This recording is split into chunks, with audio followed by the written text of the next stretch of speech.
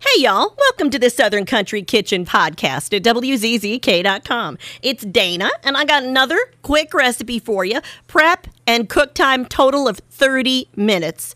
And it's going to give you 6 servings of this yummy bacon cheeseburger pasta. It's courtesy of tasteofhome.com.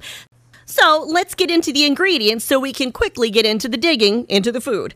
We're going to need 8 ounces of uncooked penne pasta, 1 pound ground beef, 6 bacon strips diced. You know it's good when there's bacon in it.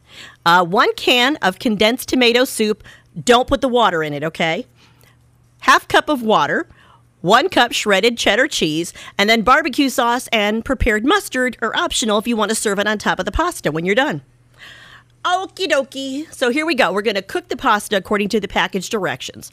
Then while you're doing that, in a large skillet, cook your beef over medium heat until there's no more pink. Then drain it and set it aside. Now in the same skillet, cook your bacon until it's crisp and then remove with a slotted spoon to paper towel so you can drain it.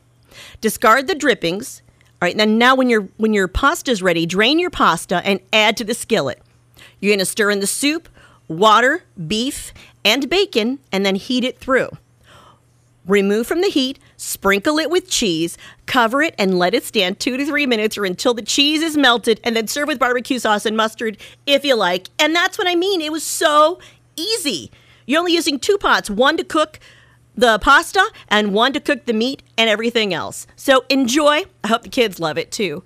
And I'll have another great recipe for you. I try to keep them real quick for you here at WZZK.com next week. Thank you for listening to the Southern Country Kitchen. Stay safe and God bless.